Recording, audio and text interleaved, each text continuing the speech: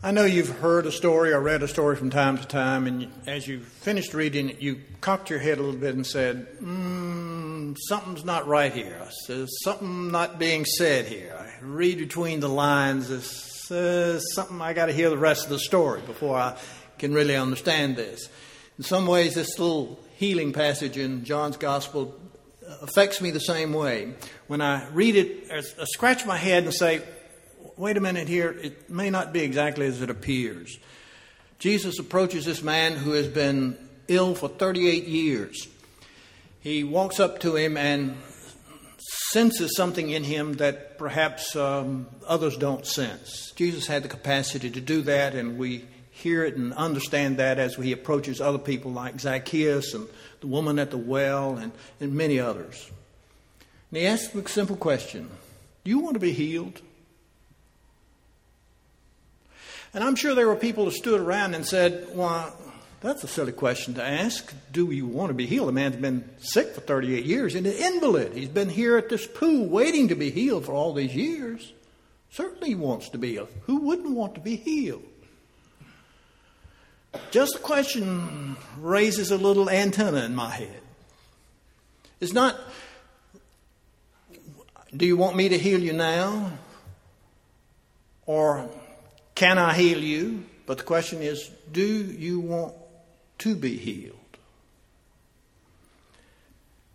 There's little doubt that all of us have some sort of dis-ease in our life, some illness, some physical illness, some that may characterize itself in physical complaints, sores, hurts, arthritis, whatever. And there's no doubt that all of us have from time to time some emotional illness that comes our way, anxiety or depression. And also, spiritually speaking, there is a dis-ease in our lives from time to time. It may be fear or doubt, or some temptation takes us over. And so the question is not, are you sick? The man knew he was sick, and we all sense our own dis-ease and illness from time to time in a variety of ways. But the question Jesus asked this man was, do you want to be healed? And that's the question I throw out at you as well. You say, well, who doesn't want to be healed? Well, all of us who work with people on a professional level, well, for that matter, everybody who has any sense of compassion at all recognizes that you want to help people. We all want to rescue people. That's what it's often called in psychological jargon, that there's a need for rescue. And therapists and pastors are certainly among those, medical people, teachers, mothers, everybody really has this need to help people when they fall in the ditch, to rescue them. But it doesn't take you too long when you help people, especially if you do it on a professional level, to recognize that there are a lot of people who just don't want to be rescued. I mean, it's hard to understand that, and it's hard to take that as someone who has this deep rescue need in you. You want to help people, and you're there to grappling with them problems. And sometimes they say they want to be rescued, but they really don't want to be rescued. If you don't believe that, then I ask you to go to some addiction unit in the hospital or some place where they treat addiction, particularly alcohol, but any kind of addiction. And there'll be people who will tell you they want to be healed, but they really don't. So the question comes to you again. Do you really want to be healed? And you might throw that question back at me, well, why wouldn't we? Why wouldn't we want to be healed, Kirk? And I scratched out a couple of answers here. Well, some people don't want to be healed because they enjoy being unhealthy. Now, you know some people like this. If the hand isn't hurting, the foot's hurting. And if the foot's not hurting, their head's hurting. If the head's not hurting, it's the shoulder. And somehow it just creeps all around them. They don't realize how transparent they are. I mean, we see them and know them, and we often ignore them. They get something out of this. They get attention. They get pity. Sometimes they get anger because we distance ourselves from people like that. Sometimes they like the isolation. But they get something from this. They always have a headache but never take an aspirin. They enjoy their illness. There are other people who enjoy their illness because somehow they feel like this is a rightfully deserved pain in their life because they really have no value. They deserve it.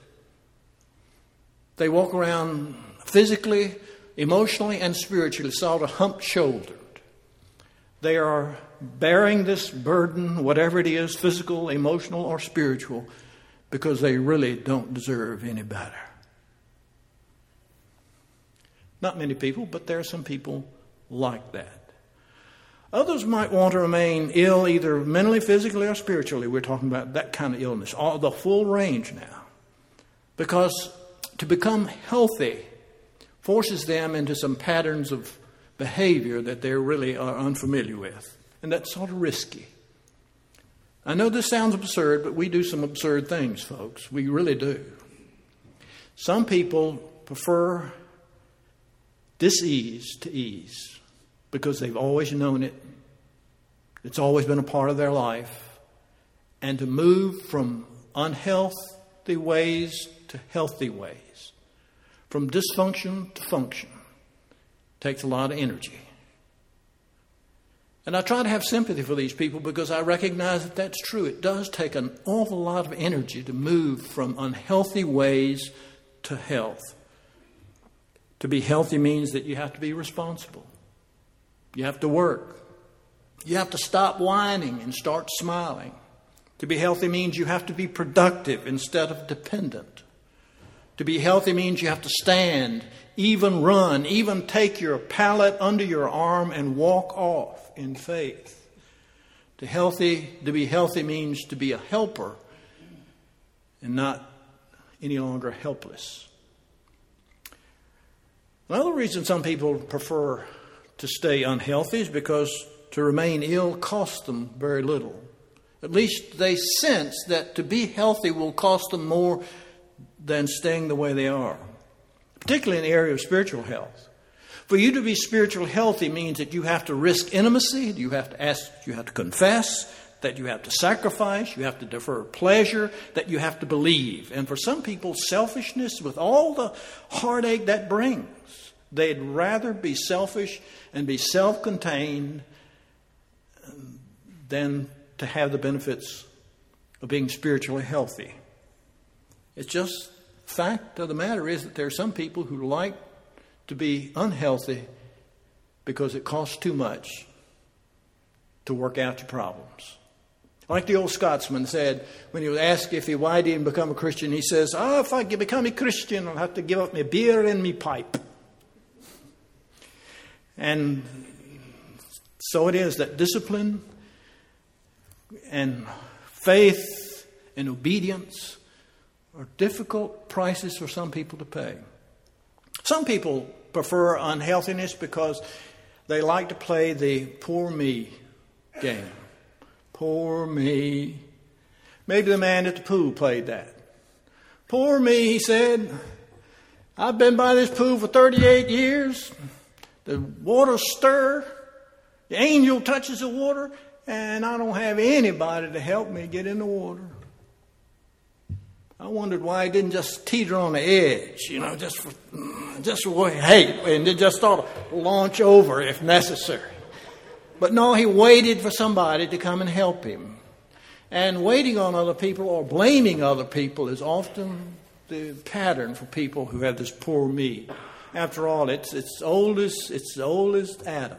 Adam, where are you? God says in the garden after he had committed his sin. That is, after Adam had committed his sin. And Adam said, Lord, that woman you gave me. And not only did he blame Eve not that woman you gave me, blamed God for his state. Well, I've been sitting by this pool 38 years, Lord, and nobody's helped me yet. Now, I realize I've gone through a long list and chased that rabbit maybe more than I should about why people don't want to be healed, but have I made my point? I think most of us want to be healed, at least consciously we do. Subconsciously, maybe there's a part that drags us down, but most of us want to be healed. And as you've been reading through the transformational journey, and as you read through the scripture, you recognize that God is the author of all healing. The doctors, any doctor will recognize this, that he, with his skills and his medicine and his surgery, all those things that they do, only are instruments in the hands of God.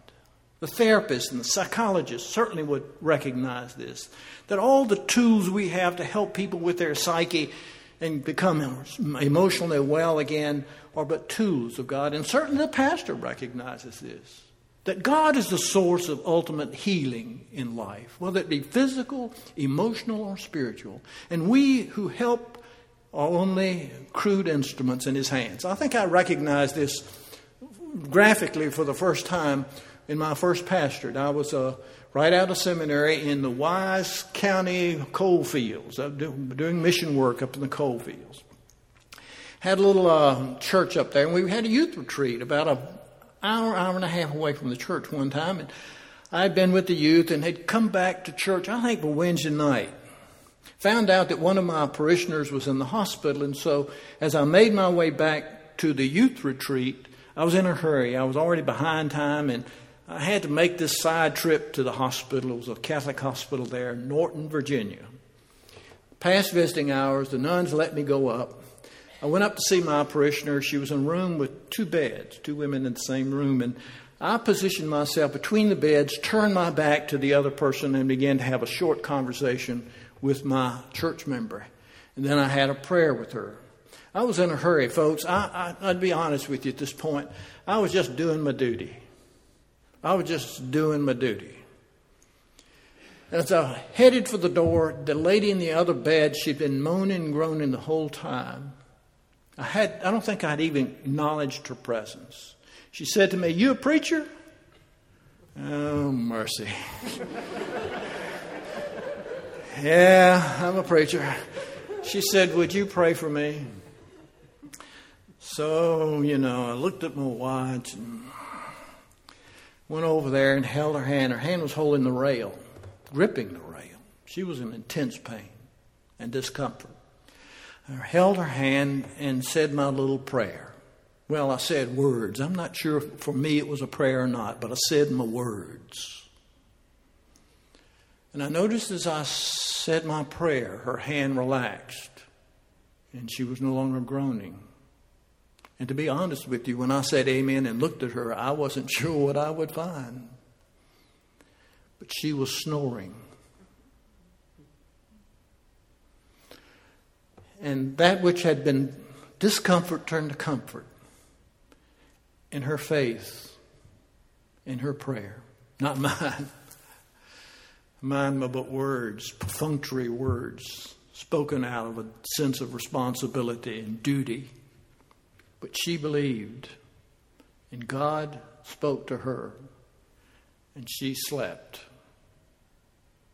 It's been 40 years, and I still remember that God is the one who offers the healing.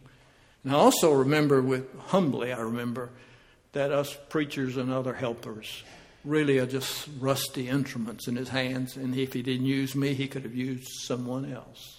God is the source of all healing. And whatever there is in your life that's diseased, in whatever way it's diseased, God can heal. Jesus walked up to this man who'd been sick for 38 years, and the man believed. Now, this is the man's part.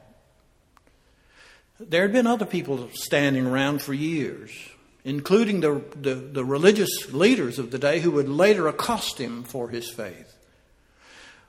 But somehow he recognized in Jesus that this was it. Jesus commanded him to stand up.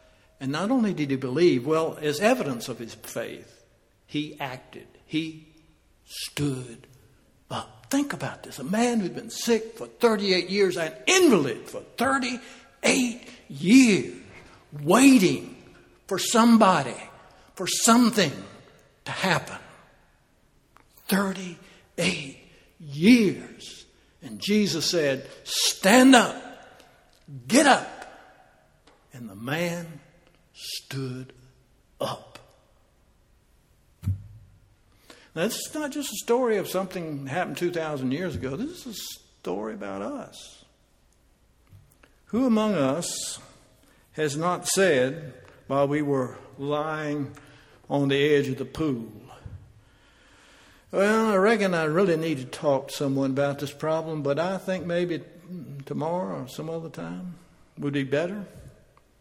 How many of you have never said, well, I really need to give up this habit, but how many of you who have never said, I know I've got a problem with so-and-so, but they really need to come to me? How many of you have never said, I'm sure that one day I'll have the time to? How many of you have never said, I realize I need more spiritual discipline in my life, but right now, how many of you have ever said, I know this is going to take care of itself when someone comes and helps me? How many of you have never said, it seems like every time I get ahead, I stumble a little bit? How many of you have never said, I think I'll lose that weight after Thanksgiving or Christmas? How many of you said, for some people it's just harder for them to give up?